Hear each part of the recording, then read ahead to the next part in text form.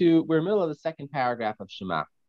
And not last week and not the week before, but 3 weeks ago, what we were discussing is the middle of the second paragraph. We were talking about the idea of, as Rav Schwab put it in a very nice way, that the precipitation cycle, right, that we look at as the precipitation, which is the evaporation, and then the condensation, and then the precipitation, was really a stand-in, right, or for the entire idea of everything that we daven for in this world, right? The idea of saying that something comes from below and it awakens or evokes a response from above.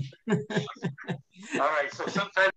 And that's true. That is true about the situation when we have rain coming, right? That the rain comes from below, it evaporates from below and then it comes down from above. That is true about rain. And it's true about tefillah in general, that through our prayers, we get a response from Hashem. And that response from Hashem is what we're really asking for, what we're hoping for. Now, that's true about rain, but rain is really synonymous with almost everything that we receive in terms of sustenance. In the Daf Yomi right now, what we're studying is Masechet Ta'anit. Masechet Ta'anit, which is about the laws of fasting. But what it begins with is talking about rain. And what it says something very unique about rain. Rain is one of the three things for which God does not give over the key to any angel, to any intermediary. God interacts with the rain directly choosing how rain falls for all of us. And the Talmud says, well, what about sustenance? Doesn't God retain the rights to sustenance for everyone directly as opposed to using an intermediary, which is a very complicated idea. I don't want to try to discuss that today. That's a complicated idea. But the idea being, the Gemara says, rain is synonymous with sustenance in general. Okay? So rain is really just a stand-in for sustenance. We think of rain as being a natural process, but rain itself is also God choosing to step in and grant us the tremendous gift of rain. Right now in Israel, I think it hasn't rained for 30 days since when they started praying for rain, and people are calling for mass prayers, right, so that there'll be rain in Israel. Right, Israel, as we know, is a land that the rain is not assured, right, and without the rain, it's very difficult to get enough liquid, get enough water for the entire country. So they're starting to daven now in Israel, mass prayers.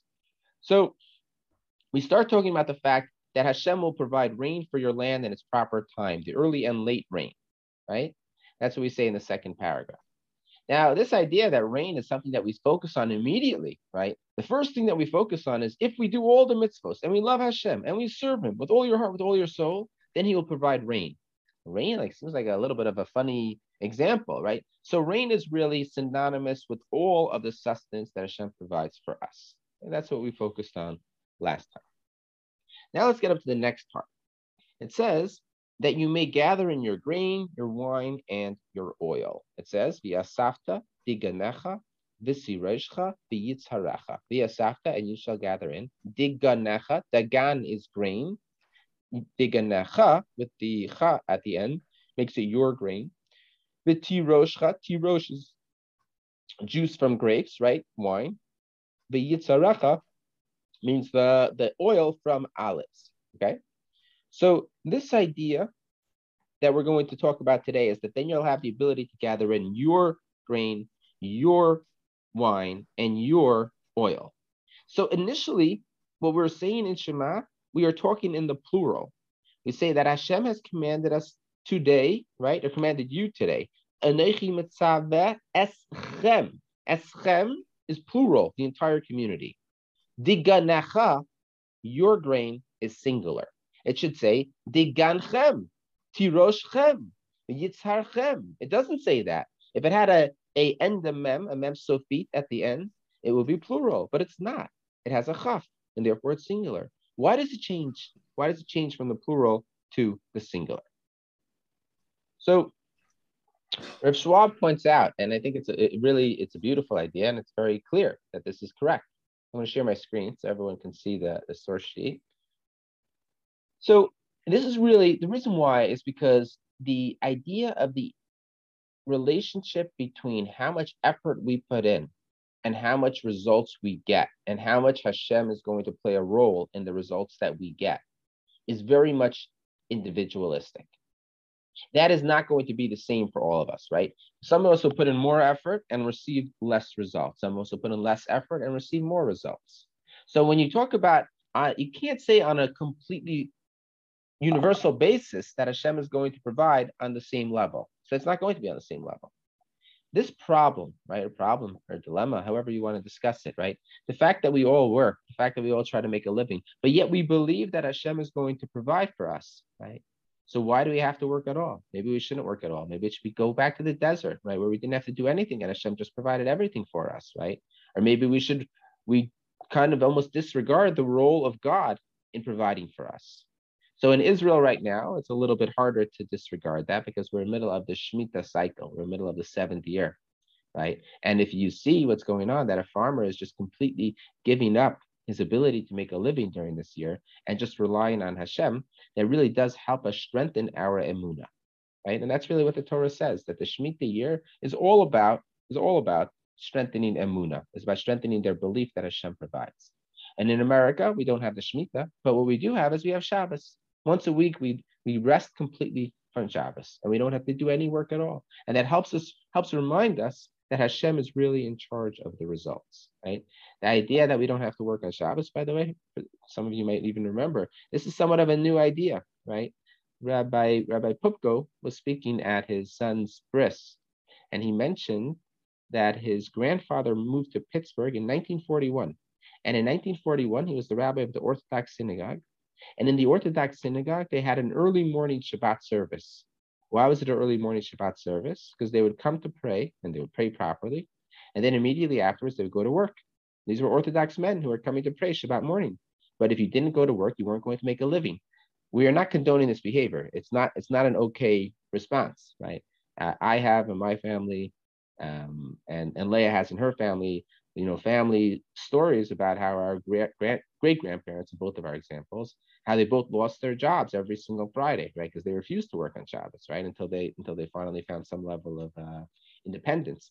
But the idea that today in America, we do have the luxury, they repealed some of the blue laws and they made Shabbos observance, the idea of saying I'm Shabbos observant and I cannot work on Saturday, that is enshrined, right? The religious liberty. That's amazing. That's fantastic. But what it does is it allows us to recognize the hand that Hashem plays in what we receive. But this is a dilemma. How much work are we supposed to put in? And how much is just going to come directly from God, right? We call this in Hebrew, we call it the paradigm of the emunah, I'm sorry, not emunah, bitachon, belief on a daily basis that I'm going to receive what I need. And also the hishtadlut. Hishtadlut means effort, labor. So we put in a certain amount of effort, there will be results. What the results will look like is not always dependent on our effort. The way that we understand this is the way the world works, and this is really based on a seminal essay from the Ramban, from Nachmanides. He says, when you look at what happens in the desert and the manna is falling, right? The man falls for 40 years. Like incredible. Can you imagine man falling? Every day you just go outside and you have exactly what you need. It just fell from the heaven directly to where you needed it, right? Can you imagine if you woke up in the morning and you come downstairs and there's waffles already made for you? Who made it? Nobody made it. It just fell from the heaven, right? And it's time to eat dinner and there's steak, potatoes, asparagus just sitting there all ready for you. Nobody had to make it. Nobody had to order takeout. It's done. It's already done, right? It's crazy. It fell from the heaven. It's completely absurd, a miracle, right? The Ramban says, wait, what about rain? Water falls from heaven. Why isn't that a miracle? And so the Ramban says, I understand what you're going to say. What you're going to say is, well, I can actually explain on a natural level. I could explain the process, how it happens that the rain falls from the heaven. The Ramban says, foolish child. That's also Hashem. Hashem made a world in which you have an explanation for how he gives you the rain when you need it. He did not make a world in which you have an explanation for all sustenance falling from the heaven. But in truth, everything is really Hashem. That being said, well, then why do we have to work at all? Why can't I just say, I believe, and everything will come exactly when we need it, right? The answer is that we're not on that level. We're not on that level where we have such a high level of faith that we don't have to work at all and our sustenance is assured. Okay. Where do we draw the line of how much effort and how much do I believe that God is going to provide? Where is that? Where do we meet? Like, where does that idea? Where do you say, well, I don't have to work that hard, right? And we think we all hopefully sometimes make the decision of I'm going to do the best that I can. The rest is in the hands of Hashem. Where exactly do we draw that line? That's a difficult question. The Talmud deals with this problem. So let's look at source number one. Rabbi Chanina bar Papa raised the contradiction. It is written, I will take back my grain at its time and wine in its season. This is Hosea 2:11. And it is written in Shema, and you shall gather your grain, your wine, and your oil. To whom does the grain belong? To God or to the people? In the one place it says, I will take back my grain. In other words, God is speaking about the grain. And he says it's his grain. In other place it says God is speaking to us and says your grain. Whose is it? Is it God's or the people? The Gemara responds, this is not difficult. Here, where God promises Israel that they will gather their grain, the verse refers to a time when they perform God's will. Here, where the verse indicates that the grain belongs to God, it refers to a time when they do not perform God's will, as then he will take back the grain, demonstrating that it belongs to him. The sages taught, what is the meaning of that which the verse states, and you shall gather your grain, right? It says, V'yasafta digga necha, and you shall gather your grain. The Gemara is asking a question, and the question is like this. It says that you shall gather your grain, indicating that we play a role in providing our own sustenance, right? Which we all know, of course, we play a role in providing our own sustenance, right? The problem is like this. It is stated in Joshua 1:8. This Torah shall not depart from your mouths, and you shall contemplate in it day and night. What would be the implication of that phrase? The implication is you should learn Torah the entire day. Go earn a living? Who has to earn a living? Go learn Torah the entire day. Go be like the men in Israel who don't earn a living, who are, what we do is they sit in yeshiva the whole day, right? And everybody complains about them, but seemingly the Torah says this is good. This is what they should do. I might have thought that these matters are to be understood as they are written. One is to literally spend his days immersed exclusively in Torah study. Therefore, the verse states, and you shall gather your grain, your wine, and your oil. Assume in their regard the way of the world. Set aside time not only for Torah, but also for work. This is the statement of Rabbi Yishmael. In other words, Rabbi Yishmael says the fact that one place in the Torah it says your Torah should not depart from your mouths, and another place in the Torah it says, but you should gather in your grain, indicates that indeed there is a balance that has to be struck between these two differing or opposing responsibilities. Rabbi Shimon ben Yochai says, is it possible that a person plows in the plowing season and sows in the sowing season and harvests in the harvest season and threshes in the threshing season and winnows in the windy season, as grain is separated from the chaff by means of the wind and is constantly busy? What will become of the Torah?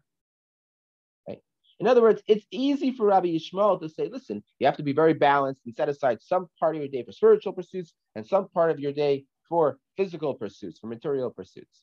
Rabbi Shimon ben Yochai says it's not really possible. We know what happens. People end up getting very caught up in their physical material pursuits, and they don't have time to study Torah. They don't have time to do the mitzvos. Rather, one must dedicate himself exclusively to Torah at the expense of other endeavors. As when Israel performs God's will, their work is performed by others, as it stated, and strangers will stand and feed your flocks, and foreigners will be your plowmen and your vine dressers. This is Isaiah 61:5, speaking about what will happen when the Messiah comes.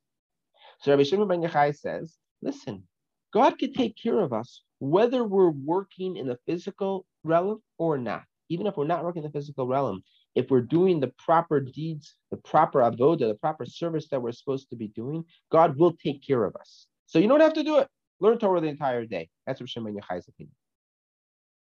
Moreover, if Israel fails to perform God's will, others' work will be performed by them.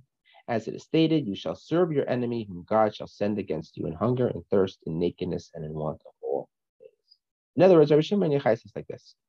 You have two choices in life, right? He's very stark, right? It's very black and white in Rabbi Shimon ben Yochai's paradigm.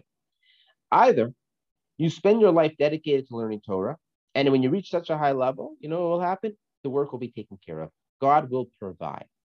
Or you spend your life working and working and working, and then you don't end up doing God's will. Because if you don't learn Torah, you will not do the right thing. And if you don't do the right thing, you'll end up doing work for others. So you think you're going to get ahead in life. You're going to pad your retirement account by working really hard. But unfortunately, sometimes what happens is you completely disregard spiritual pursuits. And what happens is you leave behind anything related to the Torah, and you end up sometimes slipping and not getting involved in doing mitzvahs. And we'll end up having is you'll bring the curse that you're going to have to work way harder. You're not going to get anything. You're going to be working, and you're not going to have anything. Those are the two options in Rav Shimon ben Yochai's worldview. And therefore, he says, learn Torah, pursue the spiritual, God will take care of the rest. Okay? Which one is the better option? Right? We have a dispute in the Gemara, Rabbi Shimon ben Yochai and Rabbi Yishmael. What should we do? So Abaya comes along. Abaya is an Amora, and he sums it up. Although there is room for both opinions, many have acted in accordance with the opinion of Rabbi Yishmael and combined working for a living and learning Torah. And although they engaged in activities other than the study of Torah, were successful in their Torah study. Many have acted in accordance with the opinion of Rabbi Shimon ben Yochai and were not successful in their Torah study. They were ultimately forced to abandon their Torah study altogether. Okay. Now, there is no question. Go ahead. I just wanted to ask something. In the Torah, I thought that it was written the two tribes, I think Zvulun and Issachar maybe, they had some kind of a deal, right? They will work, and the other ones will learn the Torah. And with the 12 tribes, you have also Levi and the rest of the tribes, right? So can't we have some kind of a combination like that rather than individuals that have to combine work and Torah study? That's an interesting idea. I think there's an element to that also. But you have to recognize also, as an individual, thinking to myself as an individual, what should I be doing? Right? I have to earn a living. I have to provide for my family, but I also have to learn Torah. What do I do? Right?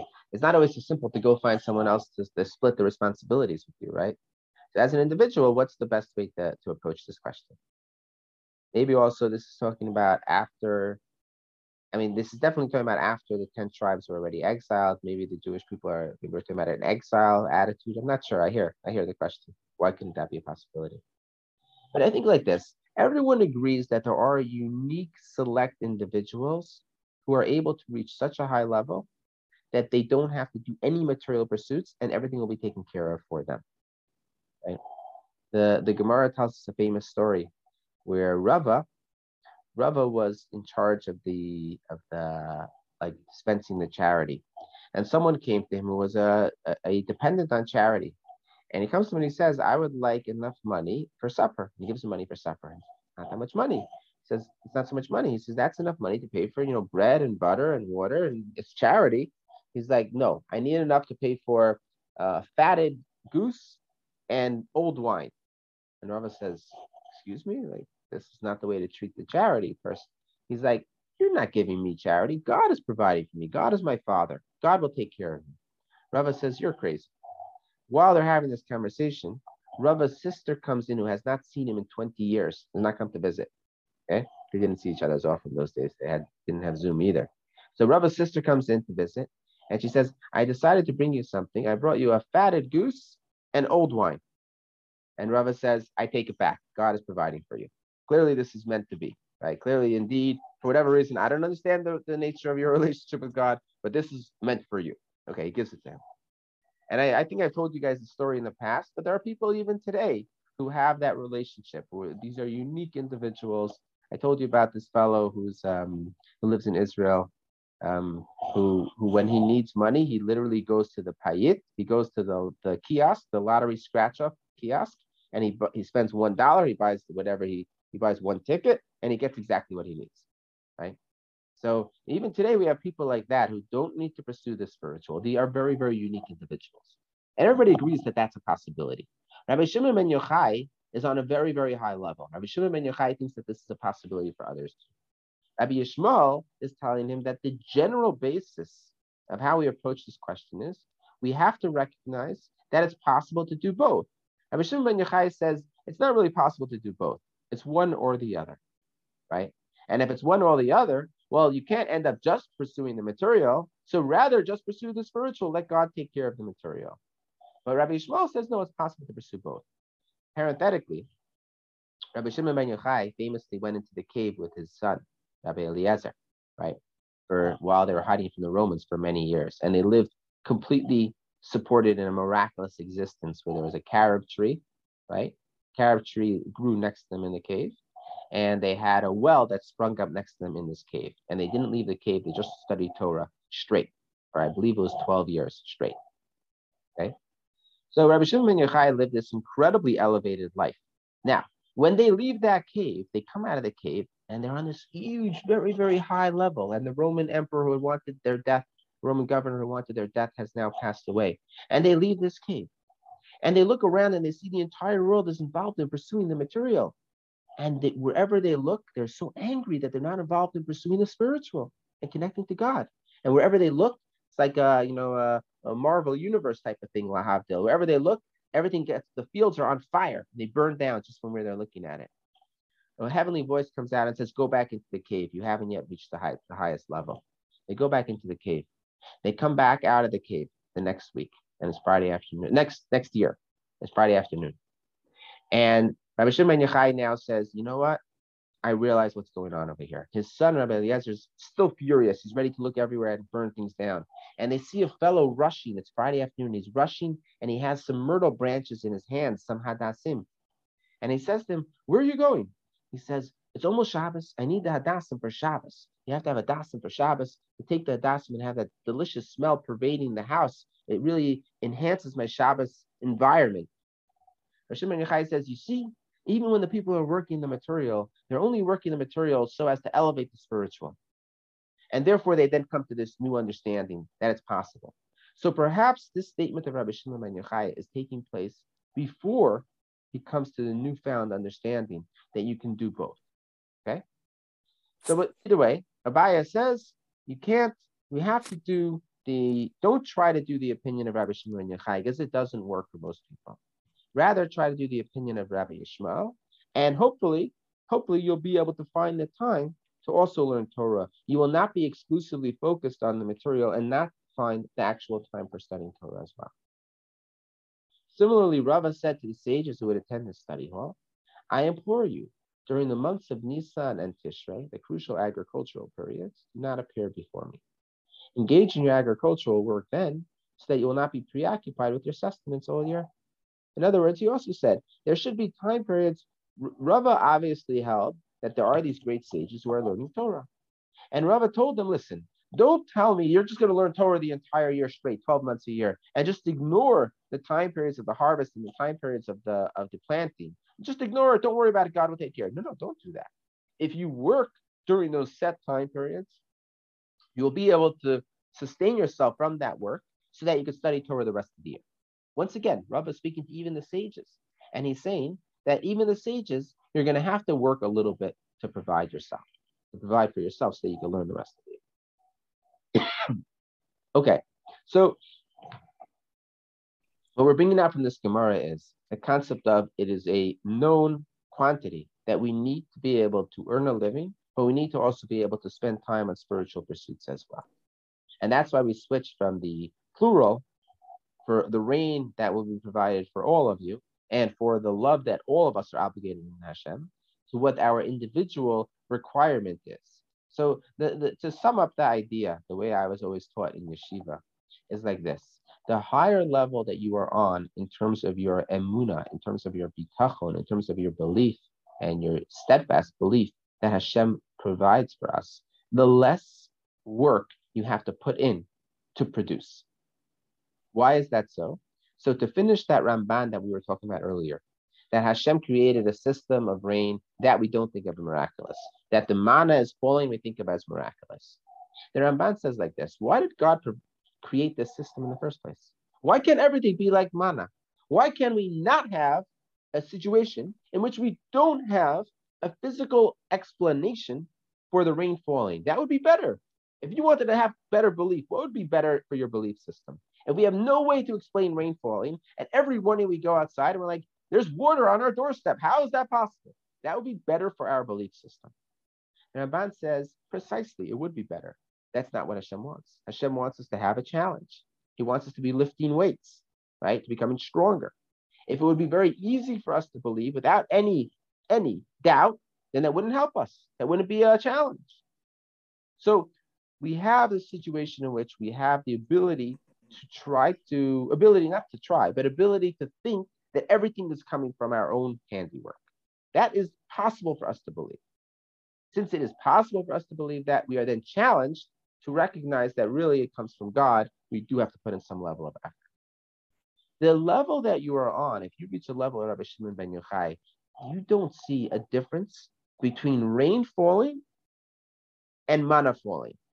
I see right through the screen, right? The Wizard of Oz is behind the screen. I see right through the screen. I recognize that it's all coming from God. Whether I can explain it on a physical level, whether I can go through earth science and then explain or biology and explain what's happening here, not relevant to me. I know that this is all really God. Some of it from behind the screen through the rules of nature that God set in place, and some of it directly. So for Rabbi Shimon ben Yochai, there's no need for God to operate from behind the scene. I see through the screen. So why do you need to operate from behind the scene? There's no reason for that. Does that make sense? So the way I was always taught in yeshiva, and this is really based on a book that is called the Chovos Halavavos, right? The obligations of the heart, the duties of the heart. The way I was taught is that the level of belief that you reach in God, to the extent that you've reached a high level of belief, you could diminish the amount of work that you have to put in. So it should be like almost like a ramp almost, right? It's like a graph that you can draw, and not always is it going straight up, towards belief, right? Sometimes you go down, sometimes you go back up, sometimes you go down, sometimes you go back up. But as you get to a higher and higher level of belief in Hashem, you kind of recognize that the results that you get are not always based on the input. And to the extent that you recognize that the results are not based on the input, like I said, you eliminate the need for God to put up that screen to trick us into thinking that he's not really there. He doesn't need to trick us because we know he's there. If you know fully cognizant of the fact that he's there at all times and he is providing for us, there's no need to have any sort of obfuscation. There's no need to have a screen. There's no need to try to fool us into thinking that perhaps he's not really there. Okay. So that's the summation of this idea of how exactly we're supposed to develop a sense of belief and also work with the proper amount of work. Okay. I have a question. Go ahead. So every rabbi I've ever heard all my life says God wants us to work and God wants us to study Torah, but there needs to be a balance. You must find time to study Torah, but you have to work. And they always show you, Talmudic excerpts to citations to show that. But this Monday, for the first time, I attended a lecture. Now, the person who led it was not a rabbi, but seemed to be pretty knowledgeable about Talmud. So first, there were 4 excerpts that said, God wants us to work. But then there's one from Talmud Ta'anit 21a that says these 3 rabbis decided to get a job, and the angel wanted to kill them because they're doing something too worldly. And they decided they better stop working to study Torah. I don't know. It made the assumption that studying Torah and working for a living are mutually exclusive. We know they're not, but I think once again, let's go back to that first source. That's what I was trying to make the point. It's a difficult idea, but everyone agrees that there are unique individuals in each generation who are on the level of Rabbi Shimon bar Yochai, not literally on his level, but on the level of following his pursuit.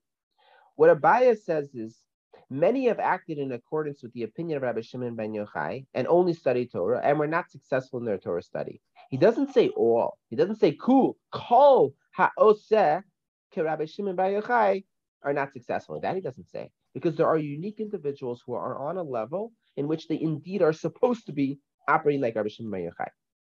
Okay. Those are unique. Those are unique individuals. Those are not the majority, right? So the 3 rabbis in this story about the angel they're not supposed to be an example for the rest of us. Exactly. We're supposed to be operating like Rabbi Yishmael's Okay. opinion. We're supposed to be making time for learning Torah and time for earning a living as well. Okay. Now, Thank you. welcome. Okay. So it says V'yasafta diganacha tireshcha v'yitzarecha.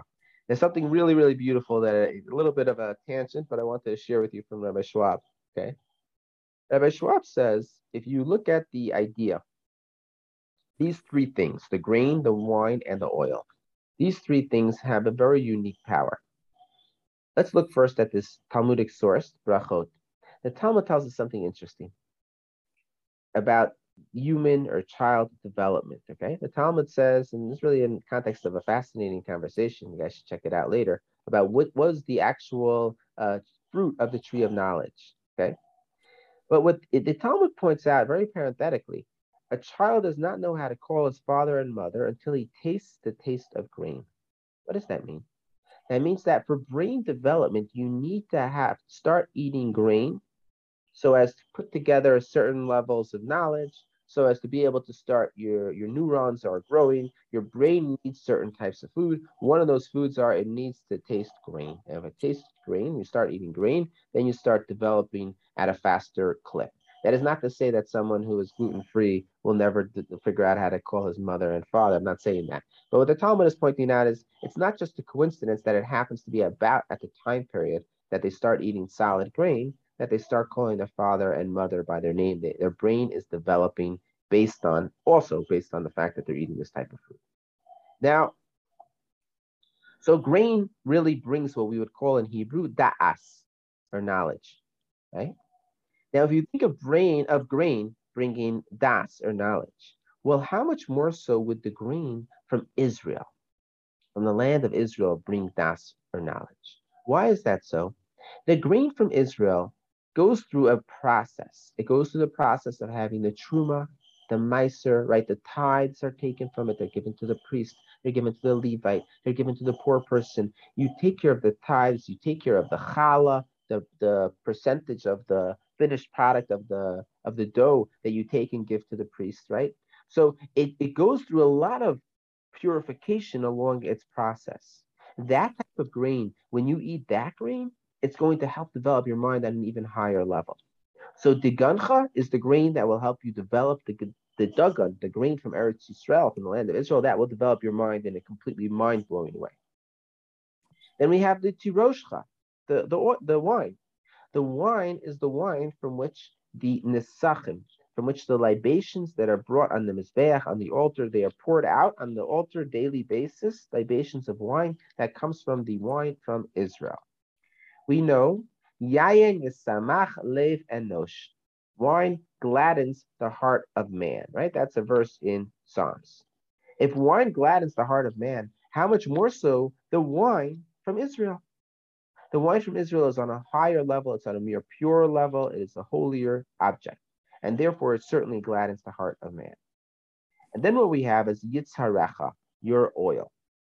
It refers to, what do you do with the olive oil in Israel? You bring it as part of the menachos, part of the pan offerings, right? The grain offerings that we bring. And you bring it as in the menorah.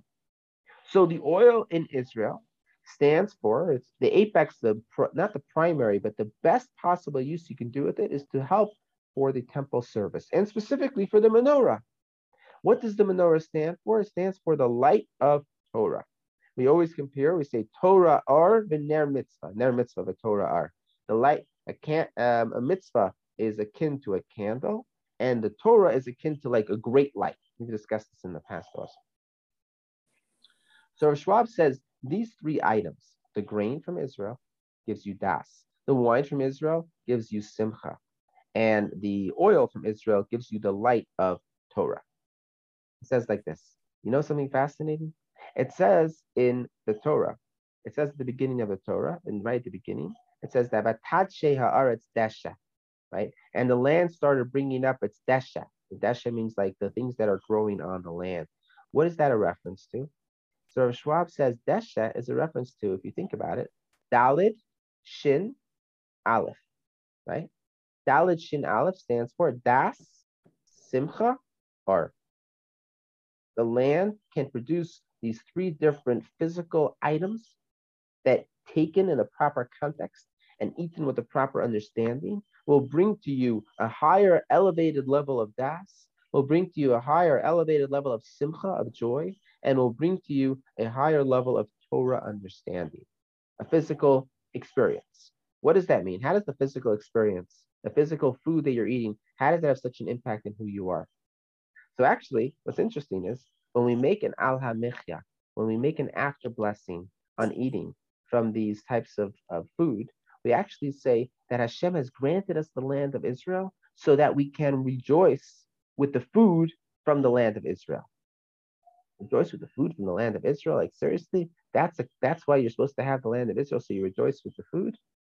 I think what we have to understand is that it gets back to the first conversation that we're having about involvement in the physical world as opposed to involvement in the spiritual world. We all have to eat. If you don't eat, you die, right? But when we eat, if we eat and we take foods and we use this food to help us serve Hashem in the proper context and in the sense that this is helping us serve Hashem, and we take all types of foods, we take grains, we take wine, we take oil, and we use it to serve Hashem. Now, to serve Hashem doesn't only mean when you take the libation and you pour it on the altar. It doesn't only mean when you're lighting the menorah. It's not the only type of serving Hashem that we can do. When we're going about our daily business and we're attempting to do the will of Hashem, we can take the material and we can elevate it. We can turn it into a completely different thing. It's not just eating food. It's eating food for the sake of serving Hashem. Eating food for the sake of having energy for serving Hashem, that is a different type of eating. That is a food that's going to help us fuel ourselves for serving Hashem. And that is something which indeed will completely change who we are. In the land of Israel, where the food is holier, it can change us even more. And that's why we say, thank you, Hashem, for giving us the food. But it really is a reference as stand-in to the entire physical world that we live in, that we have the ability to elevate through our actions. And so too, when it comes to taking the physical, when it comes to involving ourselves in the material, it's a similar idea. We can involve ourselves in the material world and we can earn a living, right? Earn a living. You're supposed to. We all are supposed to do what Rabbi Yishmael taught. We're supposed to be earning a living and also learning Torah, right? We're learning Torah primary and then also learning a living and then also earning a living, I should say. But when we earn a living, are we earning a living because we are just hyper-focused on our retirement account growing and getting the right investments? Are we hyper-focused on being able to purchase the newest Tesla? Is that why we're earning a living? Or are we earning a living so that we have the free time and we have the mind space and the sense of serenity, security, stability that allows us to pursue the spiritual? Because if that's why you're earning a living, you have fulfilled the dictum of Rabbi Yishmael. And there's nothing better that we can do today than to do that. So I think that's the idea of why there's this focus on the fruits, why this focus on the reward is going to be in the fruits. Is that really the focus? The reward should be spiritual. No, you're missing the point. We're in this world to elevate the physical. We're in this world to be able to take the physical pursuits, but only when we're doing it with a proper intent, then we fulfill our obligation. Then we fulfill our potential. We involve ourselves in the physical, but only to help us in our service, ultimately, of the spiritual. And we don't make the mistake of thinking that the physical pursuits is the be-all and end-all of our existence in this world. Okay, that's what I want to say. Okay, very good. Take care, everyone. Thanks, everyone. Shabbat shalom. Shabbat shalom.